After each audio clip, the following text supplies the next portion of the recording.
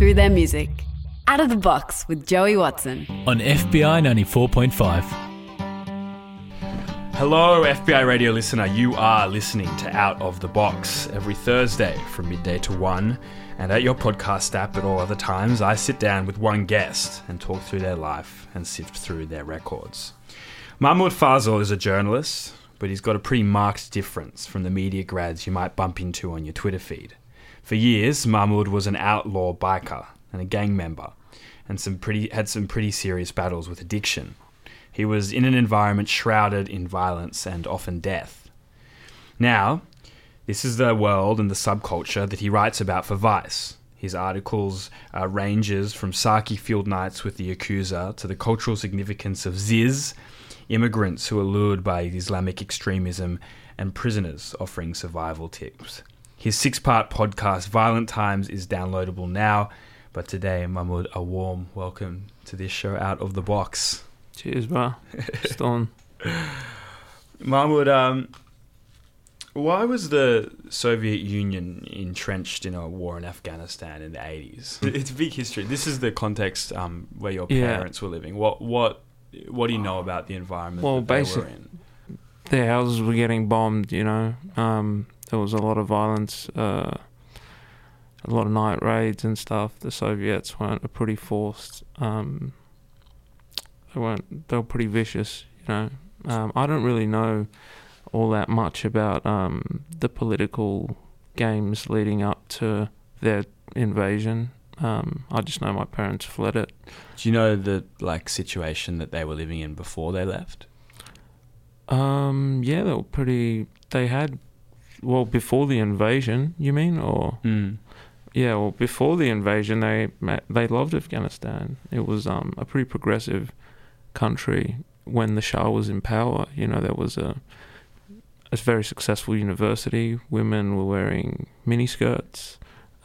Music was part of the culture, and you know, really, really inspired by a lot of rock from America. Actually, there was a lot of Beach Boys and Elvis Presley records coming into Afghanistan in the 70s. But then the Soviets when they invaded, and the Shah was overthrown. The monarchy was overthrown. Everything just kind of sank into the apocalypse that it is today. It's a real mess. So what did that mean for your parents' situation? What happened to them? Well, they fled to Pakistan, and from Pakistan they sought refuge in Australia because my uncle was already here. He'd moved here to study at the University of Melbourne. Where did they settle? In Melbourne, in Dandenong, yeah. So, originally Clayton and Oakley, and then around that area, and then we moved out to Dandenong. But at the time, it wasn't the Dandenong that it is now. Back then, it was there were only a few Afghan families. Everybody knew each other, but it was a real melting pot of cultures. Mainly Lebanese kids and stuff were out in Dandenong, and Albanians, yeah. So, what did that mean for the sort of environment that you were born into or that you grew up in? Well, at the time, Dandenong was going through a pretty severe heroin epidemic. Dandenong was a pretty low on the socioeconomic scale, very working class area, and my dad worked in the markets, so yeah, you'd see a lot of violence. You'd see what sort of drugs. Oh, varied, you know. It varied for seeing people getting poled with trolley poles at the train station by the Maori Crips who were punching on with Samoans. You'd see people get stabbed, people getting, junkies running into cash converters and trying to stick it up with a syringe. You'd see all sorts of shit. But do you remember how young you were when you first saw violence on that scale? Oh man, I don't know. I think my dad had a shop. My dad actually had a storefront shop next to the Dimmies in the Dandenong arcade, and I think I don't know what I was doing, but I saw a guy get slashed pretty bad with a box cutter across his throat. That was the first time I really saw a lot of blood, and the smell of it. It kind of stuck with me. It's kind of metallic smell. Yeah. How old do you reckon you were? I don't know, man. Maybe 12 or something, or yeah. But the violence. That was shocking because I'd never seen that kind of blood before. But you'd see people getting beaten up and stuff. I mean, everyone sees that sort of shit, don't they? How did you cope at school? Pretty well. My primary school was all pretty sweet, sunny days. But my final year of primary school was 2001. So towards the end of 2001 when September 11 happened, and everything kind of changed after that because Afghans took center stage, even though they're not, there were no Afghans involved in 9/11, but they were harbouring Osama bin Laden. So Afghanistan and Afghans became the boogie monster. How long was it? I mean, 9/11, clearly a very significant event for particularly like Muslim people living in Western societies as well, for the way that attitudes changed towards them. How long did it take before you noticed that we were in a different political climate as a young Muslim man in a Western society? Well, I don't know when the realisation, like if there was a moment, but a few months after that, I had my first year of high school. So, and people you spent the last 6 or 7 years with suddenly didn't want to hang out with you at lunchtime. So you gravitated toward the people that looked like you, and they were the Muslim boys, and all the ethnics. Actually, back then, like, all the Greeks, Italians, and Arabs or Asians, they all kind of were one group, and then the Aussies were another group, and that's just the way it was. Was there friction between the two even at high school? There was underlying friction. There wasn't like an overt friction. It did spill out into overt friction, but at the beginning it was just kind of like they do their thing, we do our thing, and that still happens today. I mean, if you go to the western suburbs of Sydney, it feels like you've driven into another world. It's because you never see blokes from the western suburbs really in the CBD as much. Well, I don't anyway, or maybe I'm bringing a Melbourne lens to it. But yeah, I feel like those underlying divides are very prevalent still, even though it's not. I mean, it came to a head in 2006 in Cronulla, where it did explode, like a volcano. But yeah. Do you remember where you were the day of the Cronulla riots? No, I just remember. I remember I remember a weekend around that time where we were getting text messages about the same thing happening on St Kilda Beach, and apparently there were going to be all these Aussies getting together in St Kilda Beach to punch on with Lebos. And I know heaps of Turks and Lebos went down to St Kilda Beach, down Elwood Beach way, to wait for them, but no one showed up. I'm glad they didn't. Was it in high school that you first discovered drugs?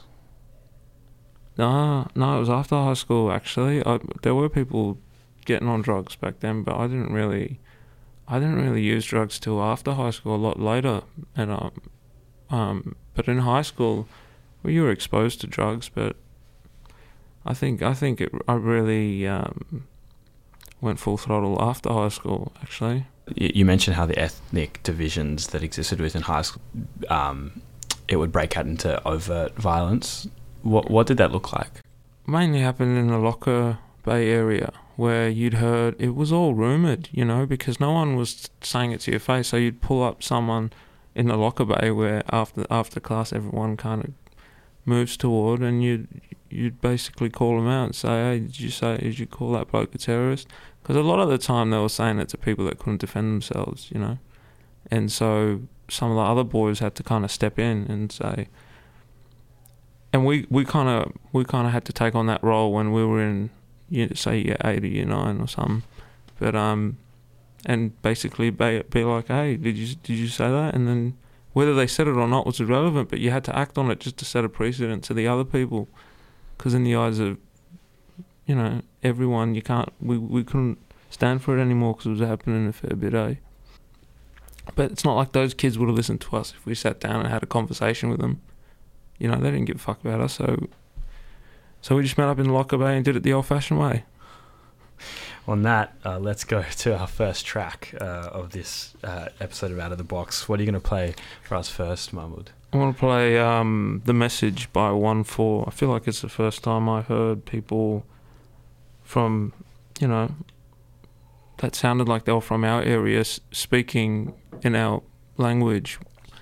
Also at the right age too. Yeah, it's not like an older bloke trying to represent some kind of ethnic struggle. I know these are Islander boys, but they're from the west side, and it really captures that urgency that, you know, is festering and boiling inside a lot of young migrants. If you do not wish to receive this call, please hang up now. This call is originating from the correctional complex. With Telly 1-4 from the Western Sydney, up in Roman on that lockdown. Free Freddy, free Levy, free me, free Rondo, free Justin, free Zephs, free the 70, free the 1-4. Soon home. JM, I'm a 1-4 veteran, boss on my hood cause I back my section. When I met the streets and slapped that thing, lad, I knew I found my obsession. Had me running the ball, no question, swear any op I saw, I pressed him. Either sell white Pete or Lex, couldn't leave his chest without no injection. 1-4, we've been putting in work, since knee high, them days on the curb. Now I'm proud to say to this day forward, that the 7 put it up on a shirt. Just fill up the car and urge, got things on hips, watch ops disperse. I back my shank and you pull yours and seal will take off first. Don't whinge and cry like Miss or Mako, grip and ride. Have your team all wet and wild right where my crew bring clips and slide. Wanna talk them clips and try, this is a different side. You boys just bitch and hide, come out and ride for your friend cause someone got dipped and shh. Someone got dipped and shh. Get down when I grip that steel, hands up when I bring that hammer. Come through while I pull that ching, have your head face down like a Southwest ganger. 1-4, we ain't got no manners, only if you test my crew. If you ain't a part of this beef and you wanna talk shit, you can get some too. See me eating well, pull out my chin for my show and tell. Call me Festus when you hear the bell, I'll be wrecking ops like I'm wrecking Ralph. We on the block so there ain't no fouls, I'll be scoring points when I kick him out. I'm on the road and it's getting loud, when you see me approach like another route. I'm on the high from the ganja, my sticky can put you down under. These ops are broke and affiliate that I toss to go half on a bumper. The coca got me feeling jumpy, while the Dawson got stuck in Jumanji. Getting triple digits like I'm Scottie Pippen, whipping in the kitchen, Gordon Ramsay. Ooh, now that I'm down for the 2-7-0. Die for my set, you already know. Knocking them down like the dominoes. I know that they know that Spain is about to blow. All of my dubs coming in a row, but I'm still writing raps on my racking phone. Retaliation is a must, ain't no maybe ifs or buts. We took numerous trips around there, but lad, that's something I can't discuss. I don't wanna end up in cuffs. We heartless, wrong or right, regardless. Yeah, I'ma back my blood. Scott got and he left his Uzzo shit and he's still out talking tough. They don't know about taking risks, them big lads, they ain't made for this. We invest in shanks and shivs, and if there's beef, we taking trips. I can't call them ops, lad, we beefing flops. I got friends looking at 10, you watch yours get put in a box. Who wants smoke? They don't want smoke. Trust me, mothers, them boys ain't ready. 21 what? But one got knocked. Ha! I guess that makes them 20. Free up Freddy and Lebs.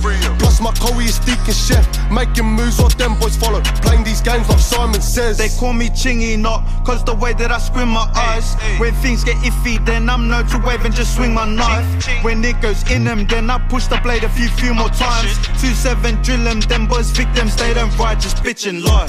We twist up while them boys just dancing. Strictly shiv and shank and push that sword like captain. Step on deck and plank him, too much talk but no action. They came for women, I'm not here romancing. I'll use anything just to get the win, I don't take no chances. Don't step on the field cause weapons are still used to play this game. Don't believe in your home cause setting a stone is where you'll see your name. If I lack when I'm out then I stomp till I see his brains. Leave these pavement stains, so do it again and again. Do it again and again.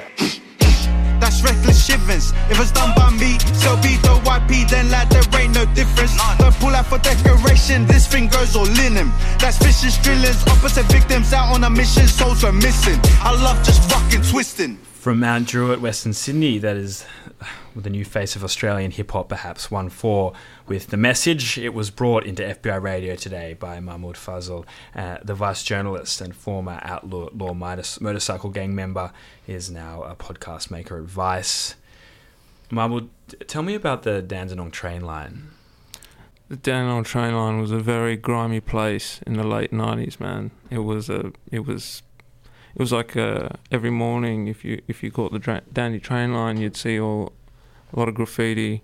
It was the old Connex trains. The seats stank, you know. They were never really that packed, and you had to clutch your wallet, man, because you didn't know what was going to happen between Dandy, Yarraman, Noble Park, Springvale, you know, and then onwards.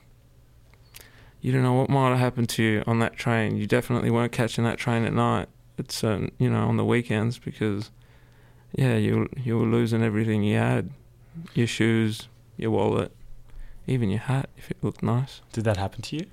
No, it didn't happen to me. Why not? Oh, maybe because, man, I was young back then, so people don't pick on kids that are too young, and I was mates with a lot of dudes that were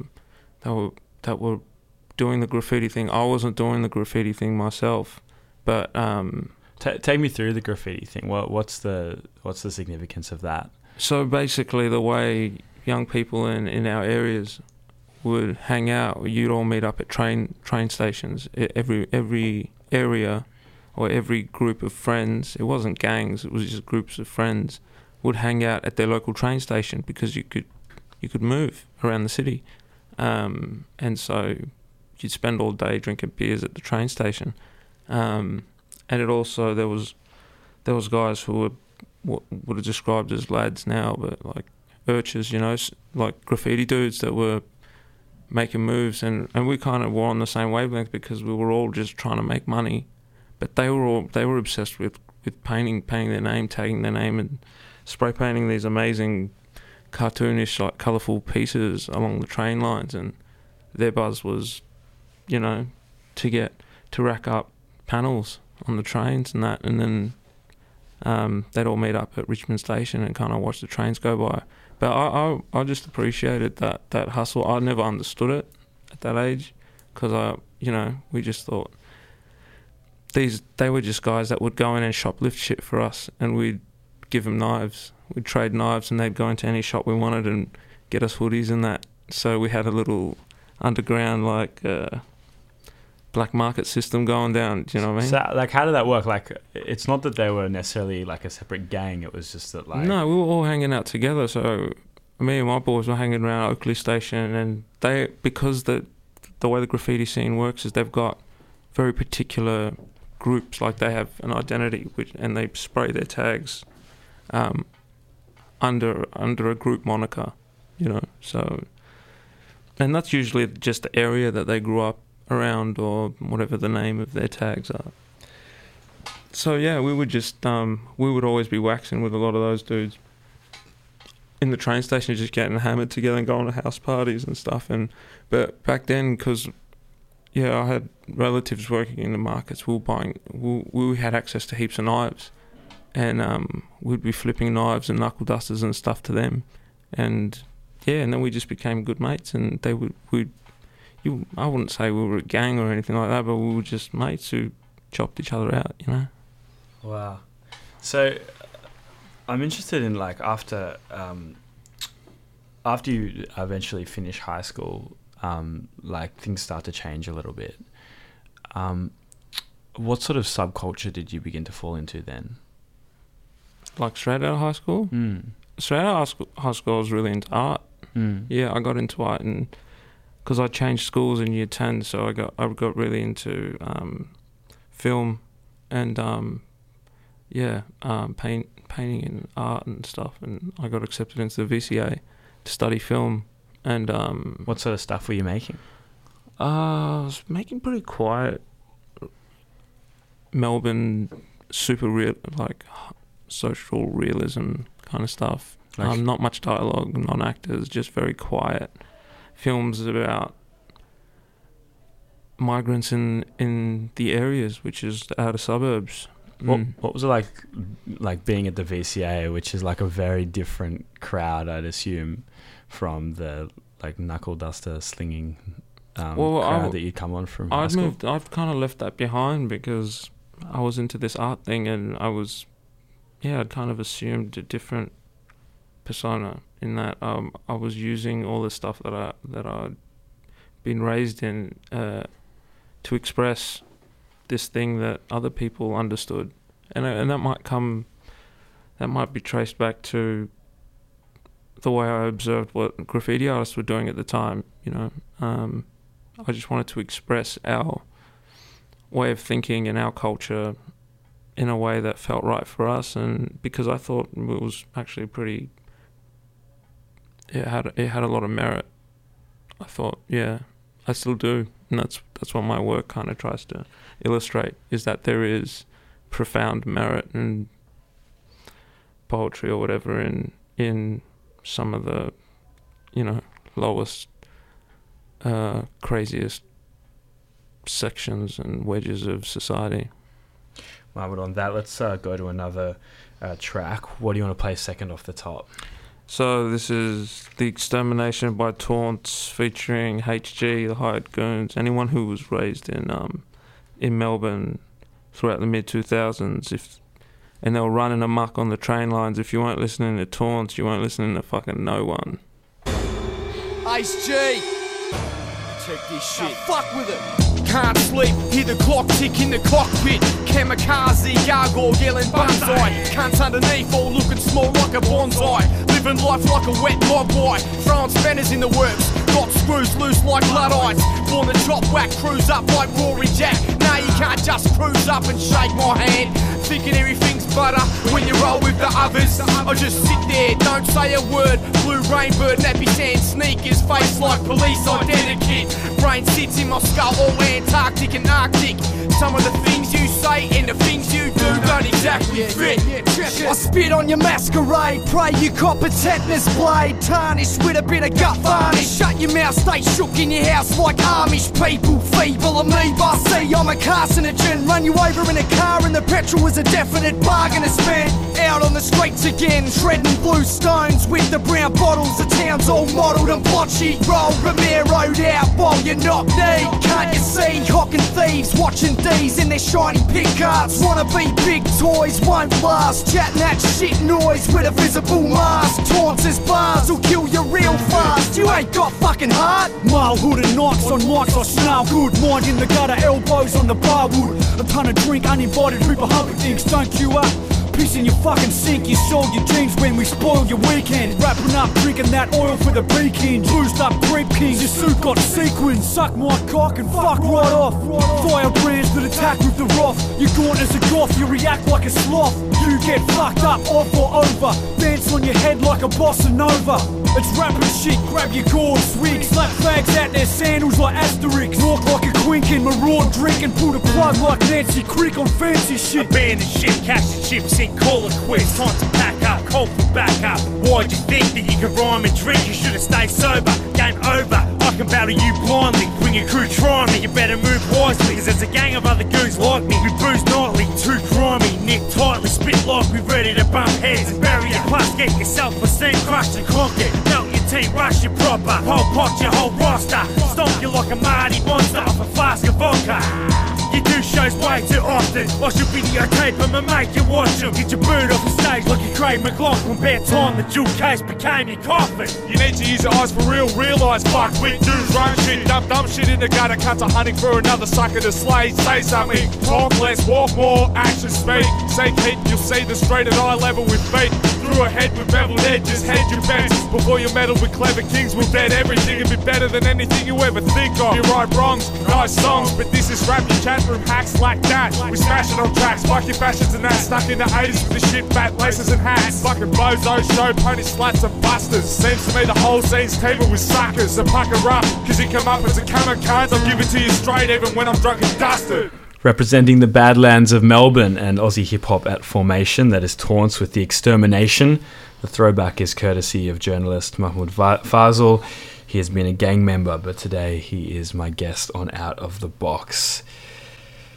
Mahmood, around 2012, motorcycle clubs were competing for power and patching in migrant gangs from the outer suburbs. How did you get involved? Oh, I got involved through some friends. Just through friends, we went down to a clubhouse, and it felt the first night we went there. It was on a Friday night, and there were heaps of cars and heaps of bikes parked even outside the clubhouse. Why did you decide to go down? What drew you there?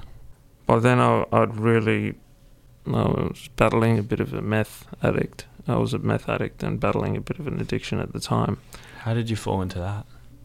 Just couldn't get a job, man, and I just started hanging out with people from my area, and we all just started slipping. That's it. We just couldn't. We weren't getting jobs, so we just started finding a different way to, escape. And we took a path that really sank us. Do you remember the first time you did meth? It was in. It was probably in Chase's nightclub, in the toilets, with someone. How far out of our school were you? Oh, this is years later, man. It's probably about 4 or 5 years later, yeah. Right. And just once you try it once, and you just keep buying more and more, and then you kind of rack up a habit. It goes from one day to the weekend to Thursday through to Monday. Yeah, it's not fun. It's not a happy place. So you're in a pretty bad way, and you head down to this motorcycle clubhouse. This is the Finks. Yeah, well, I was looking for a way to escape, break out of that cobweb of addiction, and I was hanging out with these other guys I knew who were connected, and we ended up going to the clubhouse, and it was great because it was pretty fucking scary place, the Finks at that time. This was the original Finks back then. What happens when you rock up at a clubhouse for the first time? So you're not a member of the motorcycle gang. Well, there's prospects standing at the front, and they look really fucking pissed off, and they ask who you are, and there's walkie-talkies to try and assess who you are, because you're not the right person. Something bad might happen here. How do you clarify that you're not? Well, you have to check out. So you'll say, this person sent me, and then they'll call that person, and that person has to say, yeah, I sent them there with me. What would happen if they said that you hadn't been sent? Oh, use your imagination, man. It'll be bad. Eventually you fall into the motorcycle club, slowly towards membership. What was it offering you? What was the allure? It was camaraderie, but also very strict military-style regime, and pretty cutthroat rules that you couldn't break, and people would know if you've broken them, like using meth. You can't smoke meth in a motorcycle club, and the repercussions for that are a swift boot to the head. Literally. Oh yeah. You get jumped on by about 4 or 5 dudes. So yeah, it offered me everything that I felt like I was missing at that time. Were you asked to participate in acts of violence? No, never. So whether you want to initiate acts of violence, that's on you. No one's dictating to you to go and commit an act of violence. Maybe they do in other clubs, I don't know. It was never my experience, but whether I got involved out of my own free will and put my hand up to commit acts of violence is a whole different thing altogether. But it's not Sons of Anarchy. It's not a organised crime thing. Do you know what I mean? It's crime happens. Crime happens in my cricket club too. I mean, in the sense, it's kind of like, I mean, it's beyond the state of like debunking a myth. It's like, this is like one of the most, you know, the association of outlaw minor so-called clubs with violence is like one of the most entrenched social ideas I can think of. I think it's because it draws people from a certain substrata of society. The people that it draws upon are craving something and they're a bit disfigured in a way, spiritually or otherwise, or maybe psychologically, I don't know. But they've created a subculture for themselves that sits outside of the law and outside of culture. It's in many ways, it's countercultural, the movement. But where it doesn't inspire violence, but there's certain rules and places in society where they think violence works. Most of the people that copped violence when I was at the club, maybe they deserved it. I don't know. I didn't see any innocent people getting hurt. So, yeah, it is what it is. You sign up for it, mate.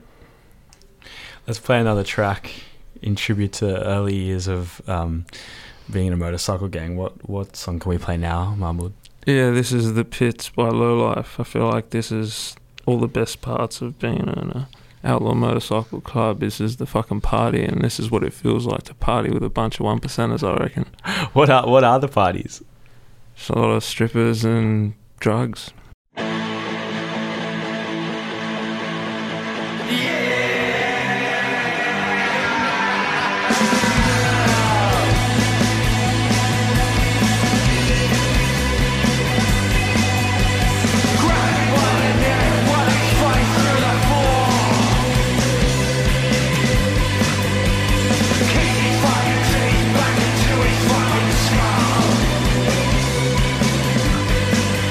It's a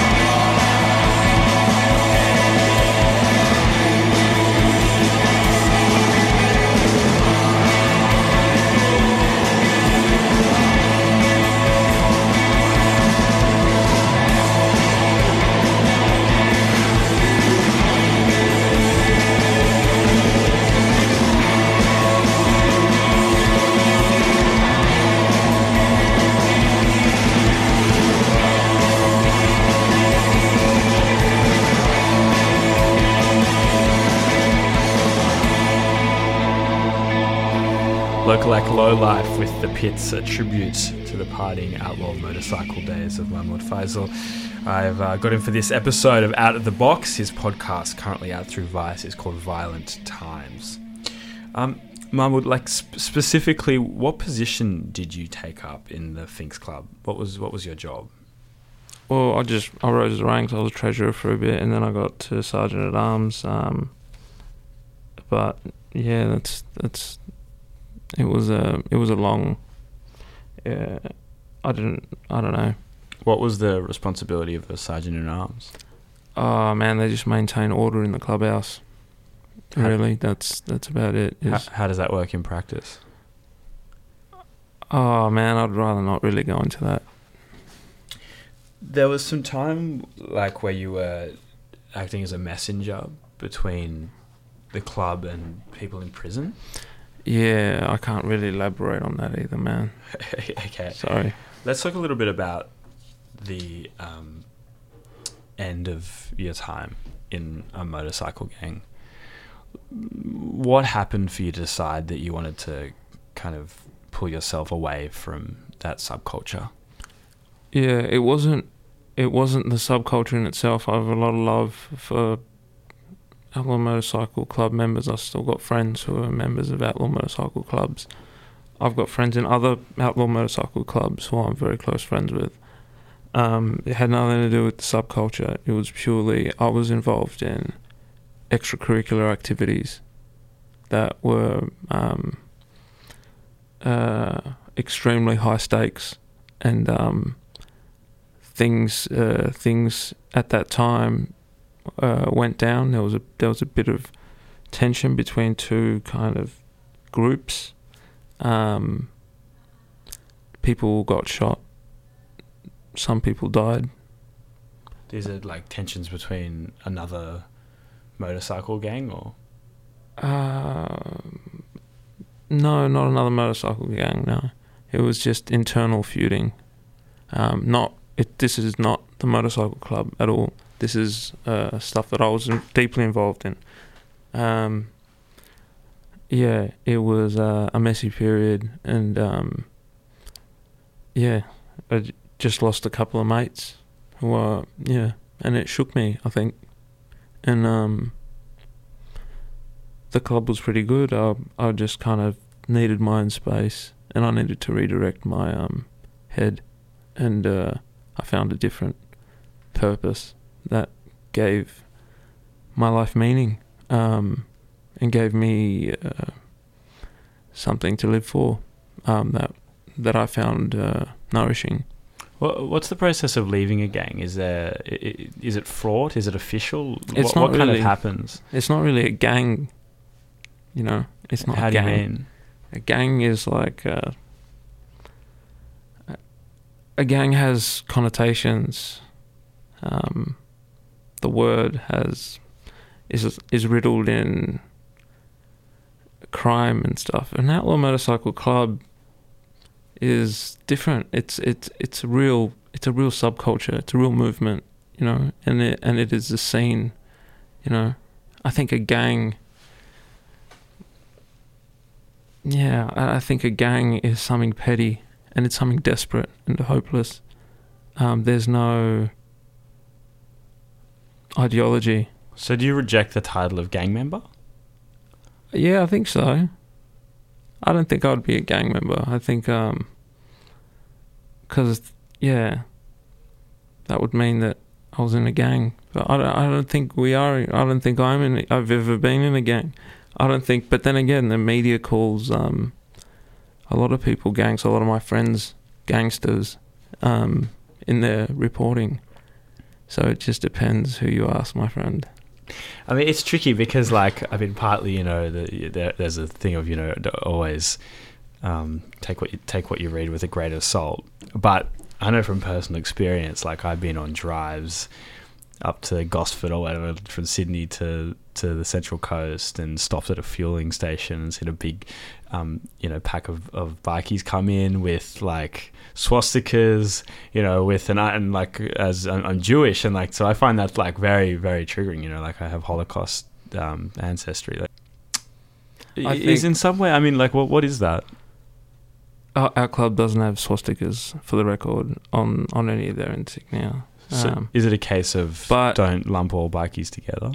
No, I think that specific thing of the swastikas was kind of like a fuck you to society, and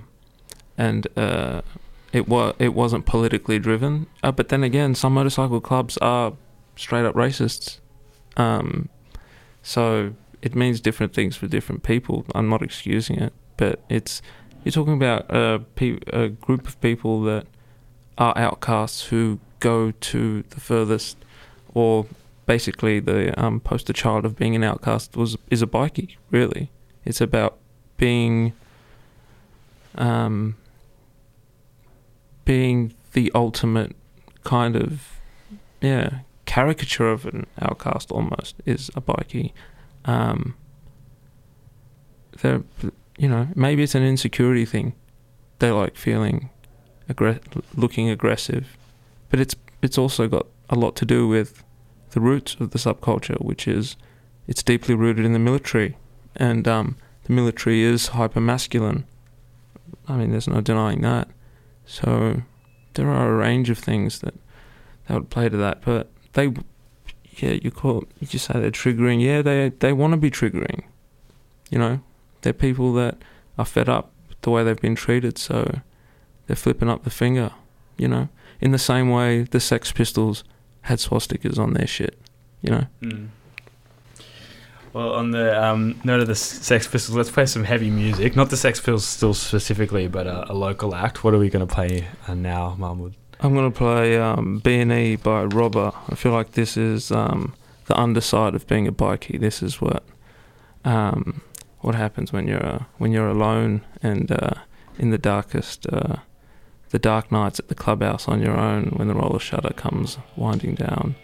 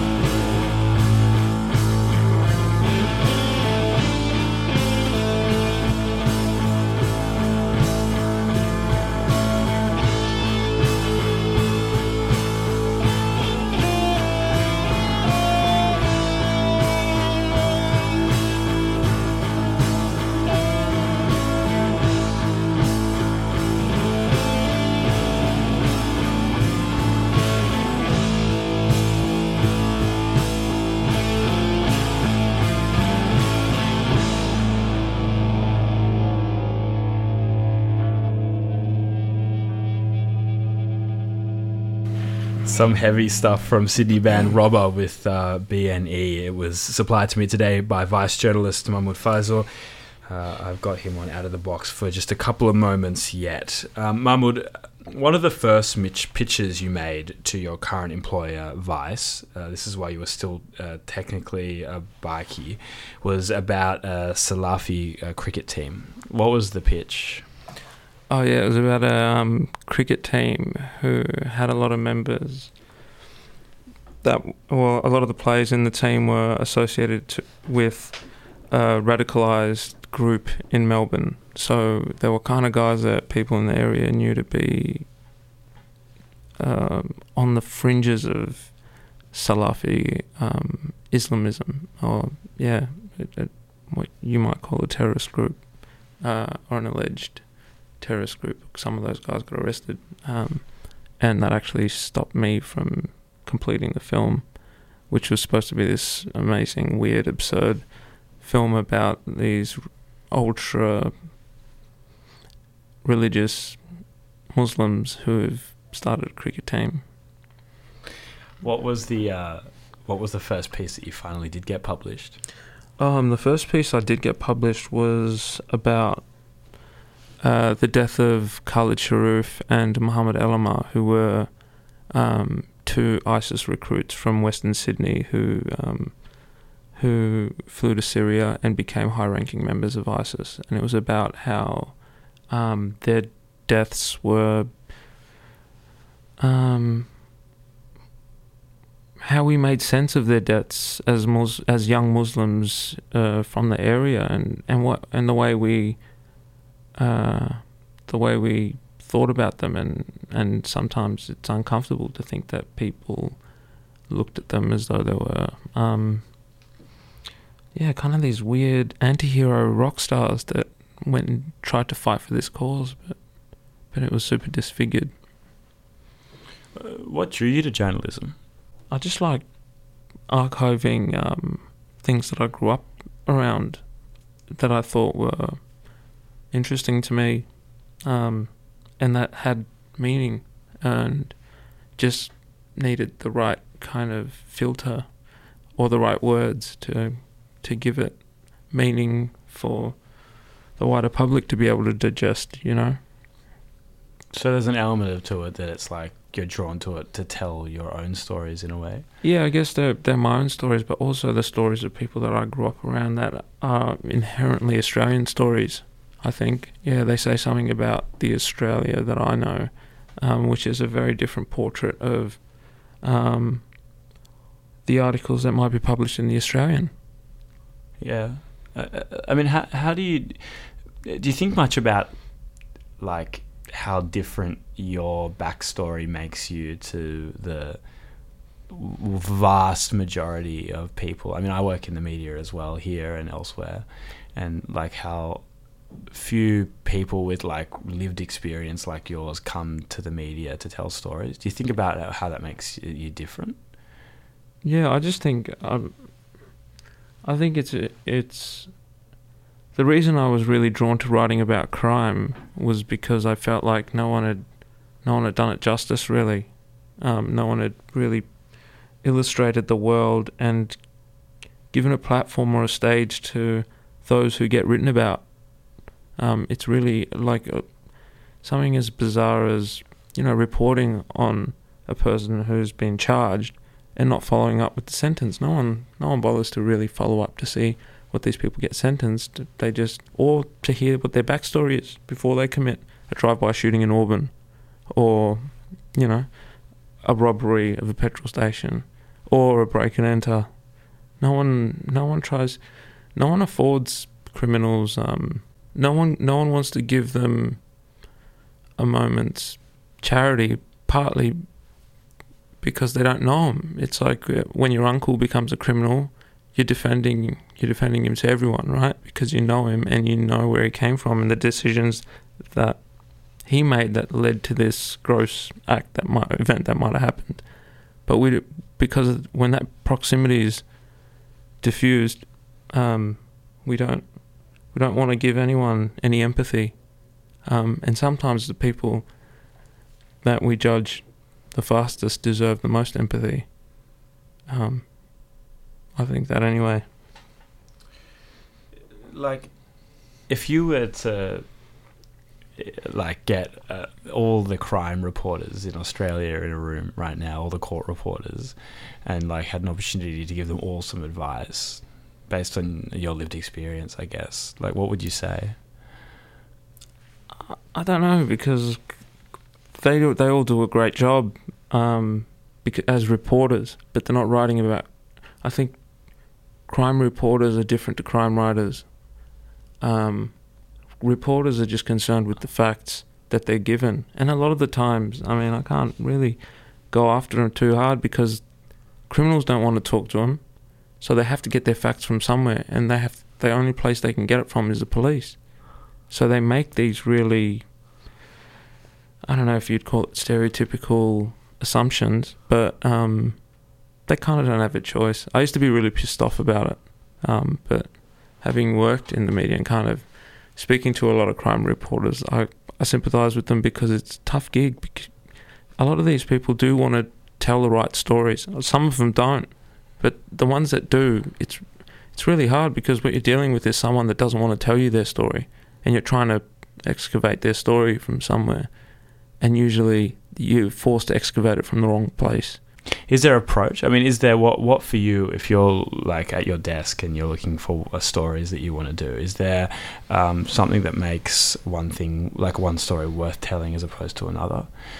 Yeah, it just depends on what draws me in at the time. At the moment, I've been telling a lot of stories from inside prison because I feel like, again, it's because I can get those stories from people I know because they've already been convicted, and they're willing to share their stories publicly because they've got nothing left to hide. And I feel like prisoners are often the most forgotten about. It's kind of like out of sight, out of mind. Once they're convicted, they disappear from society. And I think I like telling their stories, and because I think they're the most hard done by, and it's the hardest story to tell. I like stories that are hard to tell or hard for people to sympathise with because it's challenging, and it says something about, says more about you when you realise that I don't care about someone. Why don't you care about them? And trying to dissect that and pull it apart and figure out why we should care about them. And yeah, I think the way we treat our prisoners reflects more about us than it does about them. And with that, what can we play to finish this episode of Out of the Box today, Mahmood? I'm going to play 16 Straws by The Drones. Gareth Lydia, definitely a writing hero of mine, and one of the best songwriters in the country, I reckon. He's got a good voice too.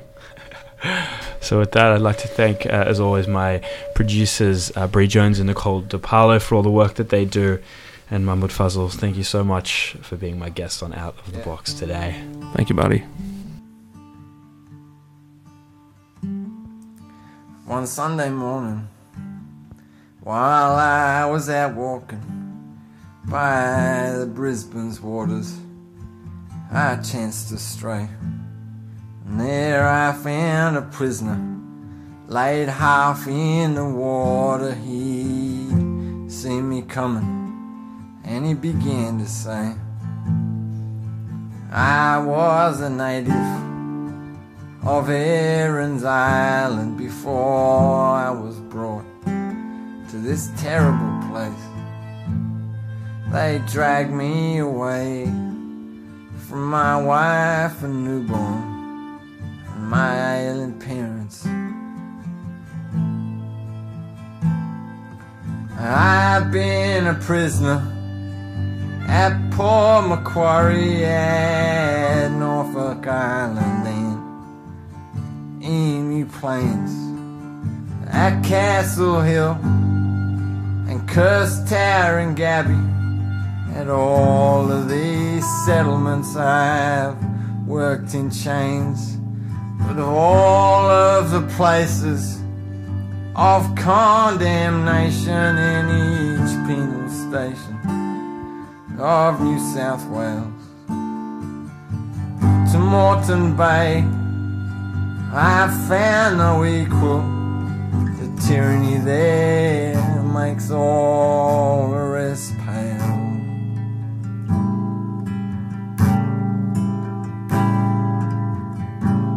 And there I met O'Brien, the defender from Ulster. He'd left Ireland burning and came here for the wake. Well, he was a schemer, a Jacobite nightmare. He would not be broken, but he became displaced. And the Jew had one hand, he was a violent man. He'd worn the 20-pound irons since before time began. Just before the dawn broke, his starvation awoke. He picked the corn from the filth he found laying around. And there ain't no walls at all, so remote is the north. The Commandant Logan, he was a devil for sure. The chief flogger was mad, I heard a prison guard say. He washed his lash in a bucket and then drink the remains. Well, I heard a rumor in the barracks one night. The Jew and O'Brien, they had fashioned a knife. They planned to kill Logan, but my will was broke. My brain reeled with a secret, and the next day I spoke. They put me back on the game with no word of my actions. O'Brien and the Jew got 300 lashes. O'Brien came off a triangle with exposed shoulder blades. His skin never healed. He turned morbid and strange. He was out on the road, gang, just to dig in a hole.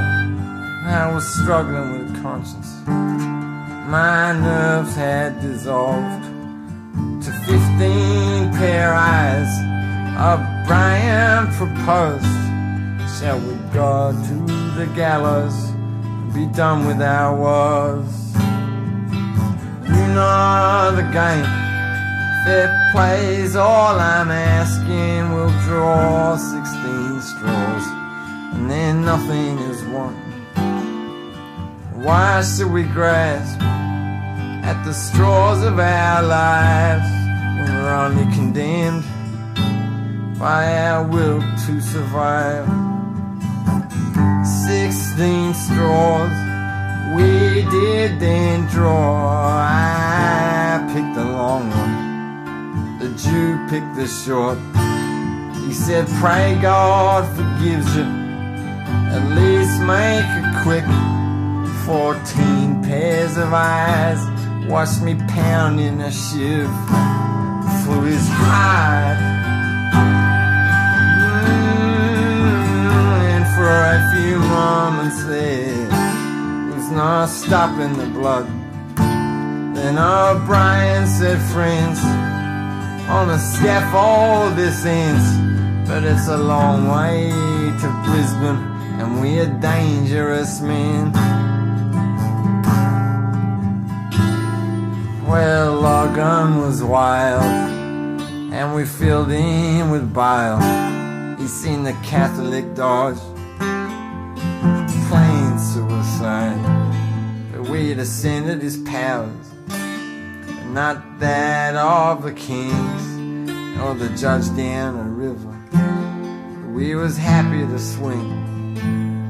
We were marched through the scrub, off to Brisbane for trial, and chained into a whaler. We set off at low tide with 6 nervous Marines and 6 Enfield rifles, the arse end of the world, an indifferent blue sky. Well, I turned a torpor in the stern in the sun, but I gather the others must have come undone. I walk breathing smoke in a chaos of limbs, a red coat squirting blood through a hole in his chin, and a volley of fire in my general direction. There was panic and shots and the smell of powder burning. Well, I threw a rifle up over the side. It was dark by the water, but I seen the shore lights crash down in the back, the wrong side of the guns, getting scorched by the powder. I thought surely I'm done. I seen ghoulish things, men shot limb from limb. O'Brien was dead, and there was pieces of him. Well, I tore off my shirt, I was quite badly burned. My eyes poured like well springs, they were swollen and hurt. I'm not sure who survived, my whole trunk was on fire, but they broke the chains off me, and I bailed over the side.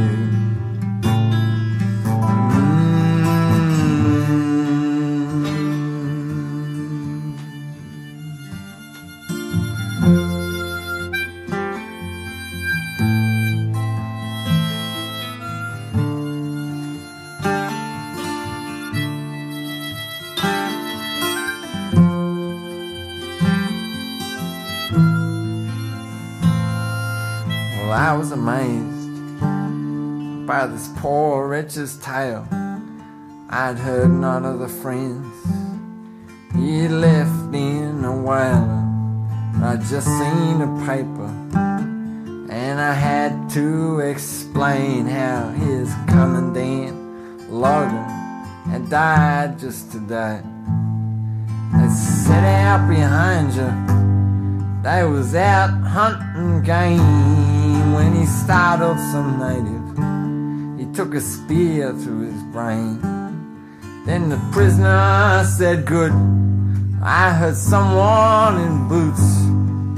I turned round and that's when the Royal Marines came.